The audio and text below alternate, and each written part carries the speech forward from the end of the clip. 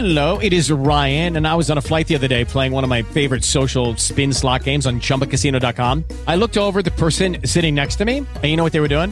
They were also playing Chumba Casino. Coincidence? I think not. Everybody's loving having fun with it. Chumba Casino is home to hundreds of casino-style games that you can play for free anytime, anywhere, even at 30,000 feet. So sign up now at ChumbaCasino.com to claim your free welcome bonus. That's ChumbaCasino.com and live the Chumba life. No purchase necessary. VGW. Void where prohibited by law. See terms and conditions. 18 plus.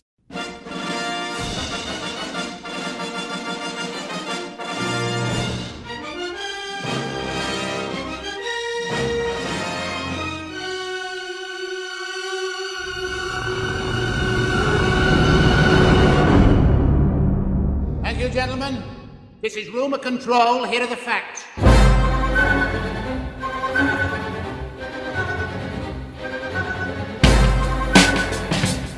Hey guys, I'm Bobby Roberts, co-host of Full of Sith, and welcome to Rumour Control, the podcast that can't wait till Christmas to open its presents, and so it sneaks downstairs in the middle of the night, either to shake the hell out of the presents or shake the hell out of Santa until he tells us what those presents are. Now, to quote one of the most powerful Jedi Masters who ever lived, "It's been a long time. I shouldn't have left you without a strong rhyme to step to." But like I said on earlier episodes, this isn't going to be a regular thing. We only sneak downstairs when more presents are stuck under the tree, and lately, there haven't been all that many notable gifts. I mean, we're not going to sneak softly in our footy jammas to examine a bag of gelt, or one of those Satsuma oranges being stuck in the fireplace sock. I mean, that's not worth it. Everyone knows what's in there. Oh good, socks and Pez, and a tiny orange nobody knows what to do with. But doesn't that just sum up Christmas? You go through all those presents, and right at the end, tucked away at the bottom, there's always one stupid old Satsuma. Who wants Satsuma? But man, a couple big, fat boxes got shoved under that tree recently, and they are tantalizing. Ooh, yeah! And for most people, they'd merely wonder at what could be in those boxes, and they'd go on about their day. But those people have self-control. You and me, we don't. We'd like to. We think we can.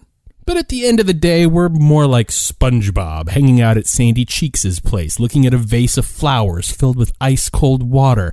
We tell ourselves we don't need it. We don't need it. I don't need it. I don't need it. I don't need it. I need it! So let's quench that thirst, huh? But before we start taking this vase to the dome like a 40-ounce of Old English malt spoilers, couple reminders. One, you're here because either you have no willpower or you prefer to know what's going to be happening before you watch the movie, so you can focus fully on how it happens as opposed to what might happen. Yes, I know some people think that's weird, but to each their reach. And if I can't cop, then it ain't mine to grab. That was also a very well-known Jedi Master who said that, I believe.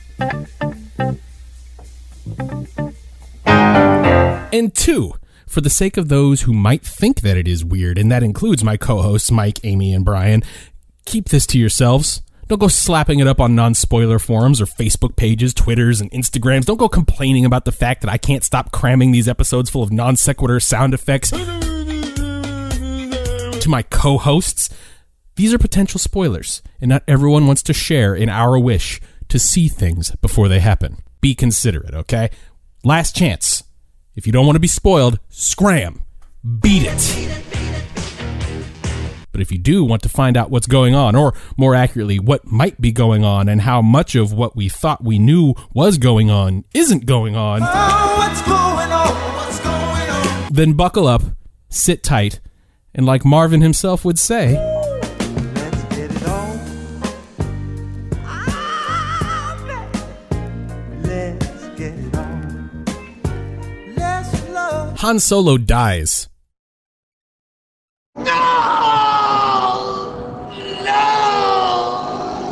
Now, I've been telling you to prep for this possibility for a while now. I've said, look, be ready for the possibility one or even all of the original trio might go. And be ready for the idea that you're never going to see them all on screen at the same time either. I got more on that one later. But Han dying has always seemed like it was on the docket, especially since most people are familiar with the fact Harrison Ford wanted to off the old pirate in Return of the Jedi so that he had some sort of narrative purpose in the movie as opposed to basically being sitcom dad with the gun. Now it appears Ford got his wish, according to MakingStarWars.net, which has, in the space of time between last November when I did the last Rumor Control and now, become the sole location for those looking to get a taste of the good stuff. None of that stepped on, cut with baking soda bullshit, but the raw, pharmaceutical-grade rumors, crystal blue spoilers. And by the way, they have their own weekly podcast called Now This Is Podcasting. So if you don't like me essentially just summing up all of their news, which, to be honest, is what this entire episode's going to be and what most of the last 2 episodes were anyway, you can go and check them out. So how does Captain Solo kick rocks? Does he die in the Falcon? Does the Falcon blow up? Tell me the Falcon doesn't blow up. No, seriously, for real. Han Solo can get wrecked in all sorts of manners. I don't care. Let him get wrecked. I don't give a damn. Just don't blow up my ship. Your ship? Hey. Nah, the Falcon doesn't blow up. Apparently, Han Solo uses the Falcon to taxi around our heroic trio. Wait a minute. Our heroic trio has names now. Oscar Isaac is playing Poe Dameron, a rebel and an X-Wing pilot. Daisy Ridley is not playing someone named Kira, but someone named Rey. And John Boyega is an ex-stormtrooper / conscientious objector named Finn. Poe Rey Finn. And Max von Sydow, it rhymes with Greedo, is playing a helpful old cyborg guy that some people are calling the Vicar. Although that's probably not his actual name in the movie, but it's still fun to say because you have to be British to say it correctly, and any excuse to pull a crappy British accent is okay with me, Vicar. Although it'd be better if he was Governor. Governor. That wasn't British. This is awful. I'm going to move on. Han and Chewie are putting in a lot of work with that Falcon in this movie, and Chewie apparently survives Han and flies our heroes off the planet where Solo meets his demise at the hands of Kylo Ren, the bad guy with the analog broadsaber and the mask that looks like Darth Revan's, kinda, sorta. The prototypes of his mask are out there, as are full frontal pictures. Phrasing? That's not, whoops, that's not what I was... Phrasing? Yeah, I know. That's not what I meant. I meant that there's images of him holding the broadsaber Phrasing? facing the camera, and those images are actually the reason that Lucasfilm sicked lawyers on the Image Shack user who first leaked the image. It appears that Han, trying to buy some time for the rest of our heroes to complete whatever mission they're on, basically sacrifices himself at the hands of Kylo Ren. Apparently that shot of Ren in the trailer happens just after Han dies. Think about that when you're watching the teaser trailer for the 300th time before Star Wars Celebration drops a brand new trailer and some behind-the-scenes stuff on our heads. Probably. I don't actually know that. But it seems to make a hell of a lot of sense that J.J. Abrams and Kathleen Kennedy are going to present something on that stage, and I bet it's not going to just be some t-shirts.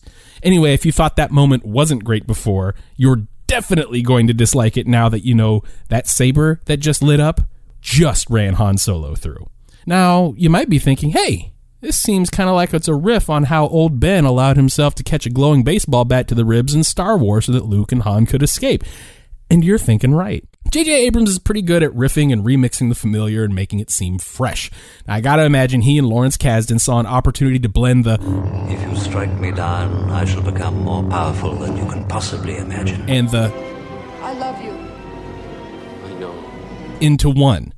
Well, not literally, but I mean the feeling of them when you hear "If you strike me down," and I know. those feels, if you can just sort of smash those feels together into one scene, I bet that's what they were trying to do with this, which is better than trying to literally redo either of those scenes, a lesson that I'm sure Mr. Abrams learned on Star Trek Into Darkness. And this scene could take on even more poignancy / heartbreak / anger if it turns out Kylo Ren is Han Solo's kid, although that's still up in the air.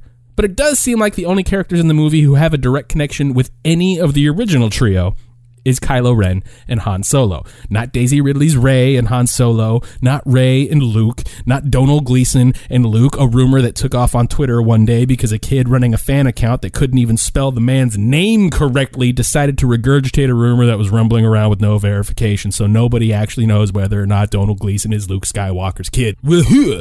Speaking of Domhnall Gleeson, it seems we kinda sorta know what he's doing in the movie now. He's a bad guy, according to either some call sheets or some shooting schedules, and that seems to be where Making Star Wars' info is coming from recently. It appears the entire shooting schedule has been made available to those guys, and they know who was where and why they were shooting there for basically the entire movie. Now, it's not storyboards, it's not a script, but it's still pretty good, and according to those call sheets, Gleeson is referred to as the General, and he's in charge of a super weapon. Now, you might be thinking, that sounds Tarkin-y. Yeah, there's been rumors that old Will Huff has some distant relation in this movie. People have been paying so much attention to whether Gleeson looks like Mark Hamill that they haven't been thinking, but does he look like Peter Cushing? Which, to be fair, is not a question a lot of people ask when they look at Domhnall Gleeson. Oh man, his performance in About Time was heartbreaking and brilliant. I cried buckets. Yeah, but weren't you distracted by how much he looks like he could be the kid of the guy who was a kid of Peter Cushing, maybe? No? Okay, I'll just go. I'm sorry. That was a dumb question. I'll just go. I'm sorry. Bye. Anyway, Kylo Ren has a bit of a mad-on for Han Solo. Why? Lord knows. But apparently just the mention of Han Solo's name causes Kylo Ren to drop the thing he's doing in the movie and go hauling ass after him. Now, apparently Kylo isn't the only person who isn't too happy with Han, as it appears he and Leia are estranged in this movie. Surprise, surprise, Leia's relationship with Han, the one sparked by getting rescued from a giant floating hurt ball, and then a giant snowball, and then getting stuck in a sock puppet hiding in an asteroid, which is a hell of a place for your first kiss, by the way, watching your man get frozen, unfreezing him after a couple years, you and your man recruiting a bunch of teddy bears, your man seeing you get shot and using it as an excuse to grab some boob, you and your man then blowing up a giant outhouse with Dish Network installed. That relationship turned out not to last. This is not the fertile loam from which everlasting happiness can grow. So with all these call sheets and shooting schedules, we should have a lot of context here, right? We should start seeing new puzzle pieces that allow us to make sense of the story just that much more clearly, right? Wrong! I mean, maybe that stuff is coming, but we still don't really know what Leia's doing. There's production art that has her talking to 5 Hutts about something, and word is that the production actually built 5 separate Hutt puppets, all to the same specs as the original Jabba puppet from Jedi. Now, I can't imagine, if that's true, that such a scene would be cut from the film. That's crazy. But we also don't know why she would be there talking to a bunch of Hutts. Well, yet. We'll get to that. We might know, maybe, that Leia's role in the movie is a little more than simply meeting up with the new trio, giving them their mission, and then settling back into feeding Gary the dog from a fat bag of sausages. Leia might actually have control of a 3rd Death Star. See, I was talking about a super weapon earlier, and earlier rumors have stated the super weapon is housed inside a planet, or that it is a planet, and this super weapon makes the Death Star look like a Christmas cracker. So how do you stop such a weapon? You can't just fly a shuttle to the surface and then blow up another outhouse like you did 30 years ago. I mean, they probably don't even have Dish Network out there. Is this super weapon the one that General Gleeson is apparently in control of? Possibly.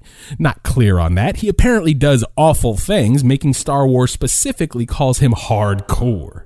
But then again, Civil War for 30 years, even the good guys might not be so good. Maybe he's in charge of this Death Star. Which brings us back to Leia, who apparently has to decide, now isn't this a twist, whether or not she should use a Death Star to blow up a super weapon before the super weapon can blow up a bunch of other stuff.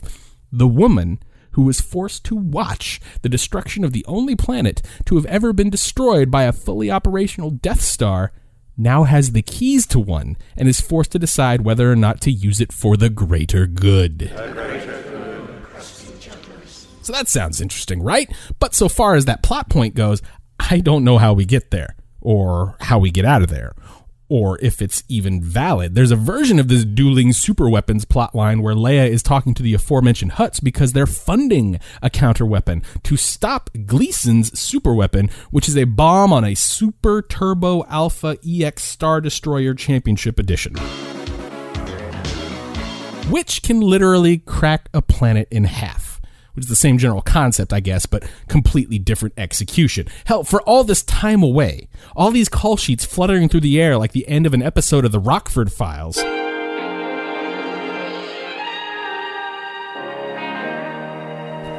You know the two things that we're pretty solid on? It's the same two things we were pretty solid on before. The opening of the film and the very end of it.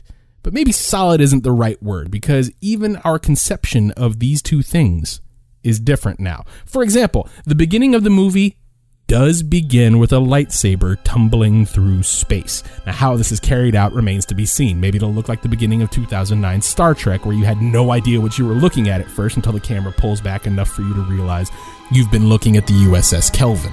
Maybe it'll look like the beginning of Star Trek Generations, where the lightsaber just sort of tumbles gently through the frame like that wine bottle before it crashes into the ship. Either way, this lightsaber, hand not attached, goes through the atmosphere and lands in a savanna-like area where a farmer finds it. It turns on, accidentally starts a fire with the thing, picks it back up, takes it to the vicar, who is like, nah, Llewyn Davis should get a hold of this. At which point, Poe Dameron shows up later that night to get the lightsaber. But good job, Llewyn! Everything you touch turns to shit!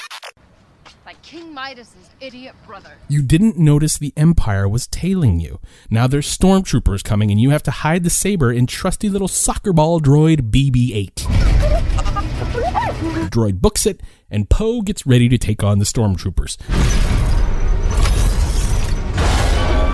And one of those troopers is Finn, who sees one of his friends die in front of him during this fight. He lets some villagers escape as a result because Finn really doesn't like this whole being a stormtrooper thing. And to be fair, it's a pretty crappy job. It's like there's working at Walmart, there's picking up cigarette butts at a truck stop, and then there's stormtrooper. So he says, to hell with this, and then Kylo Ren says, to hell with you, and arrests Finn and has the village burned to the ground.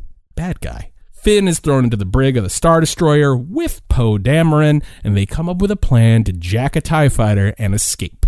Meanwhile, at some point, BB-8 and the Saber wind up with Rey, who is drawn into whatever the hell this is because she happens to be very good friends with the Vicar, and Han and Chewie have arrived, likely on the Falcon and not on a Star Destroyer as previously rumored, although I don't think we'll actually know that they're already on the planet yet at this time. But they arrive just in time for Poe and Finn to make their break for it, which is kind of successful in that they get out of the Star Destroyer in a TIE fighter, but they wreck it. And then are rescued by Rey.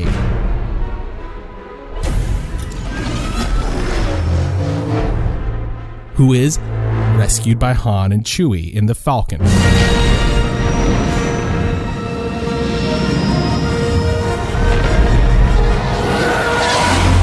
Basically, with this rumor control, every single shot in the trailer, except for Poe in his X-Wing, is accounted for. And now, a pause for speculation. What planet are we on in this opening? Now, everyone sees all the sand and such and thinks Tatooine, which, yeah, sure, I buy it. Or maybe it's Sullust, or Corellia, or Dantooine, or some planet heretofore unnamed. And the fact that this saber lands in a savannah makes it hard to roll with Tatooine, right? But wouldn't that be a nice subversion of expectation? To watch this saber come flying out of the sky and then land in a verdant, green, lush piece of farmland, only to discover that what's really being farmed is moisture. That the intervening 30 years have made moisture farming on Tatooine so good that there are parts of the planet that have actually grown things. That'd be a pretty slick little bit of business, I think. Or it could be Dantooine, whatever. Anyway, once off Tatdantooyolastorelia, there's apparently a trip to meet up with Leia, and the movie becomes a journey to return Luke's lightsaber to him and find out why he's persona non grata. Except for the ending of the movie. See, the ending of the movie, which comes from the same call sheets that point out Han's death in the opening of the film, says that Luke Skywalker's appearance in The Force Awakens is pretty singular, meaning he shows up just once to get his lightsaber from Rey, and then the movie ends. See, there's the trailer shot of Kylo lighting his saber up, and then just after that, Finn and Rey apparently fight him, and they win, but not easily, with Finn getting injured enough to need medical assistance. They get off that planet thanks to Chewie and BB-8. They return to base with Leia. They're considered heroes for doing whatever it is they did on this planet. And then Rey says her goodbyes while BB-8, 3PO, and R2 decode a puzzle or something that actually reveals where Luke is. Chewie flies her there. She enters that Irish island location we've all seen photos of. She goes up some stone steps, hands Luke Skywalker his lightsaber, and then the movie ends. So, yeah. According to the shooting schedules and call sheets that Making Star Wars has, Luke's sole appearance is a wordless cameo at the end of the movie. Now, this revelation calls a few things into question, which I will enumerate, and I quote, 1. Hamill's time on set and location, both of which would seem to be a bit more time than needed to film a single wordless cameo. 2. The purpose of the rewrite by Kasdan and Abrams, which was reportedly done as a means to beef up the original trio's roles, which now appear to mean beef up Han Solo's role and relegate Leia to a couple scenes and Luke to a cameo. 3. The location of Luke in relation to the climax, because before now, it was assumed that everyone converged on the wintry, woodsy planet because that's where Luke is, and Luke was there to stop the bad guys from doing the thing they wanted to do on that planet. 4. The purpose of the lightsaber in relation to that climax, because now, without there being a Luke to return the lightsaber to, why the hell are they on that planet? And 5. Earlier reports not only giving Luke a role in the climax's proceedings, but giving him identifiable personality traits to explain his otherwise questionable actions during that climax. Now, I'm not asking these things as a means to throw shade at Making Star Wars, not at all. If they've got call sheets and shooting schedules, they've got them. I absolutely do not believe they're lying about anything. I don't believe that they're making stuff up. They have been nothing but conscientious and straightforward with what they share and how they share it. I'm asking the questions because you can't not ask the questions in the face of everything we thought we knew. Hell, this ending seems to call into question the entire purpose of the movie beginning the way it seems to begin. Because if the point of our hero's quest is to find Luke and get him his lightsaber back, then why does it appear that that goal doesn't actually even factor into the resolution of the film at all? It'd be like watching Star Wars ending with R2 delivering the plans to the Death Star after the Death Star was already blown up. But this is the beauty of the spoiler game. Even when you think you know something, even when you forget yourself and you start pontificating to fans who really don't want to hear any of this, and you're starting to get too deep into things and people are standing around looking at you like the idiot you're being, and they're all like, hey, dude, what are you doing? You're ruining it. Shut up. Shut up, you jackass. It turns out that, guess what? You still probably don't really know what you're talking about, even if you thought that you did. So here we are, at the end of Rumor Control 3, Revenge of the Context, because that's what's really chewing our tuchus right now. Context, or the lack of it. Now, if Making Star Wars has those call sheets, and there's no reason to believe that they don't, that context is going to get filled in here pretty shortly, probably before you even hear this episode, which likely made your listening up until this point feel pretty futile.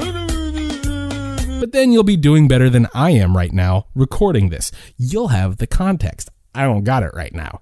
You'll know why they all converge on that wintry planet. You'll know what Leia's doing. Maybe you'll even know what the hell Lupita Nyong'o is doing in this movie, because, by the way, nobody knows what the Academy Award-winning actress is doing in the Star Wars movie, which seems weird.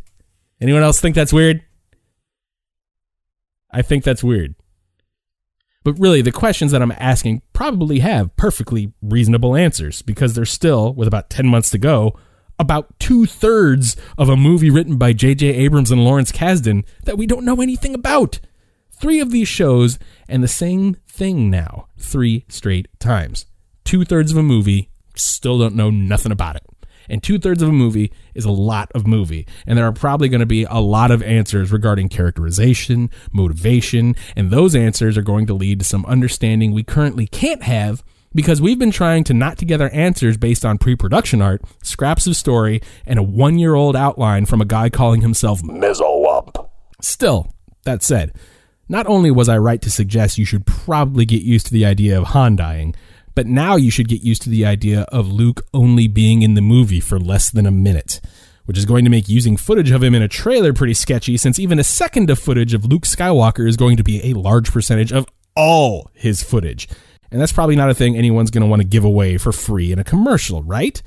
But that's if this rumor is true, and if we don't get any more documents that further flesh out what Luke may or may not be doing in this movie.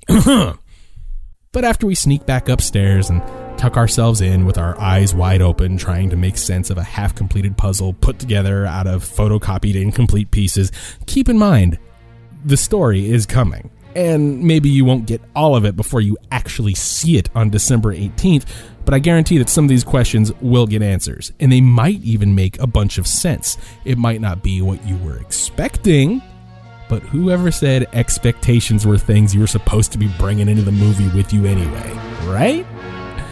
I'm Bobby Roberts. That was Rumor. Now wait a minute. We're not done, I guess. Now, this is my fault entirely, because I was like, well, what's up with Lupita Nyong'o? And maybe we'll get a little more context for Luke's appearance in this film. And maybe he'll actually be in the movie for more than just this one scene. We don't know. Shrug. And then apparently what happened is that I spoke these call sheets into existence, and they fluttered down from the heavens. And I woke up the next morning and I checked my email, and there they were. Vibrating, glowing. Read me, they said. I have answers to your questions that will make you forget how amateurish and clumsily you glued all of this onto the end of your show, which had actually ended semi-decently for once, you hack. So I read them, and guess what? We got a flashback. People have been dismissing rumors about this out of hand because flashbacks are simply a thing that Star Wars does not do. Now, the closest we've ever gotten was Anakin having that weird shirtless sexy dream scene in Revenge of the Sith, which wasn't supposed to look like a sexy dream. It was a nightmare. But the sweaty dude was glistening in an ocean of satin, and I'm like just look at it. Look at that.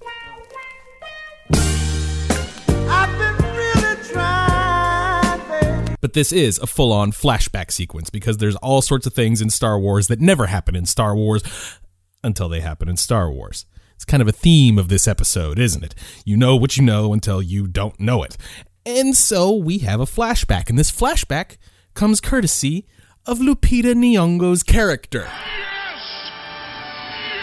Lupita is playing a little alien being called Rose right now. Rose owns a pub, and at some point Rey and Finn are hanging out with her in a secluded underground enclave, back room, pantry thing underneath the pub, and she tells them a story. Now, speaking of Rey and Finn, the rescue from the beginning of the film apparently does not play out like I just described it to you. In fact, after the tie is crashed, somehow Rey grabs up Finn, but not Poe, because they're separated and Poe is hurt, and Finn and Rey are looking for ships to go steal to go and pick him up.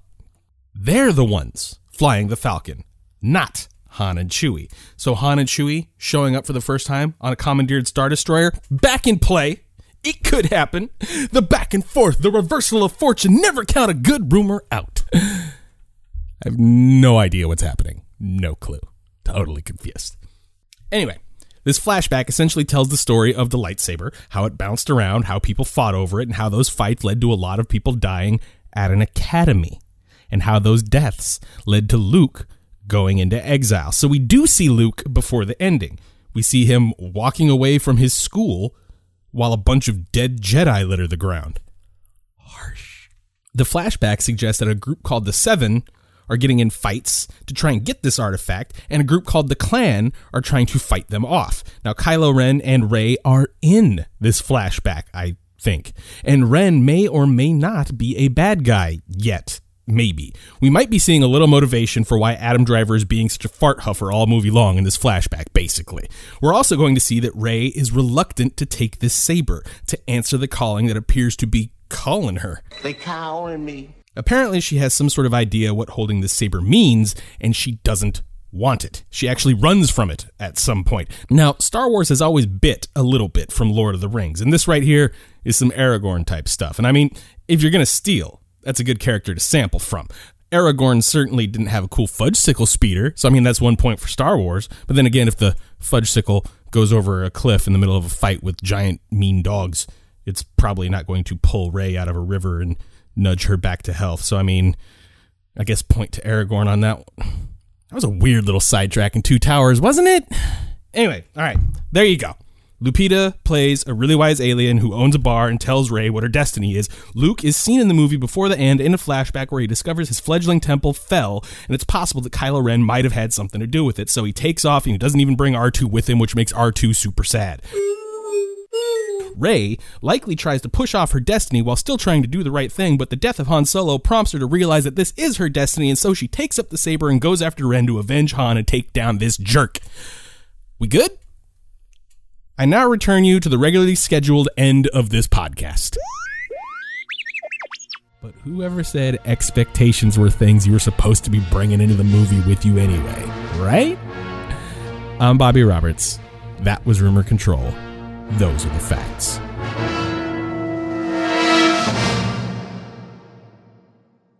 Lucky Land Casino, asking people, what's the weirdest place you've gotten lucky? Lucky? In line at the deli, I guess? Aha, in my dentist's office. More than once, actually. Do I have to say? Yes, you do. In the car before my kids' PTA meeting. Really? Yes. Excuse me, what's the weirdest place you've gotten lucky? I never win and tell. Well, there you have it. You can get lucky anywhere, playing at LuckyLandSlots.com. Play for free right now. Are you feeling lucky? No purchase necessary. Void where prohibited by law. 18+. Terms and conditions apply. See website for details.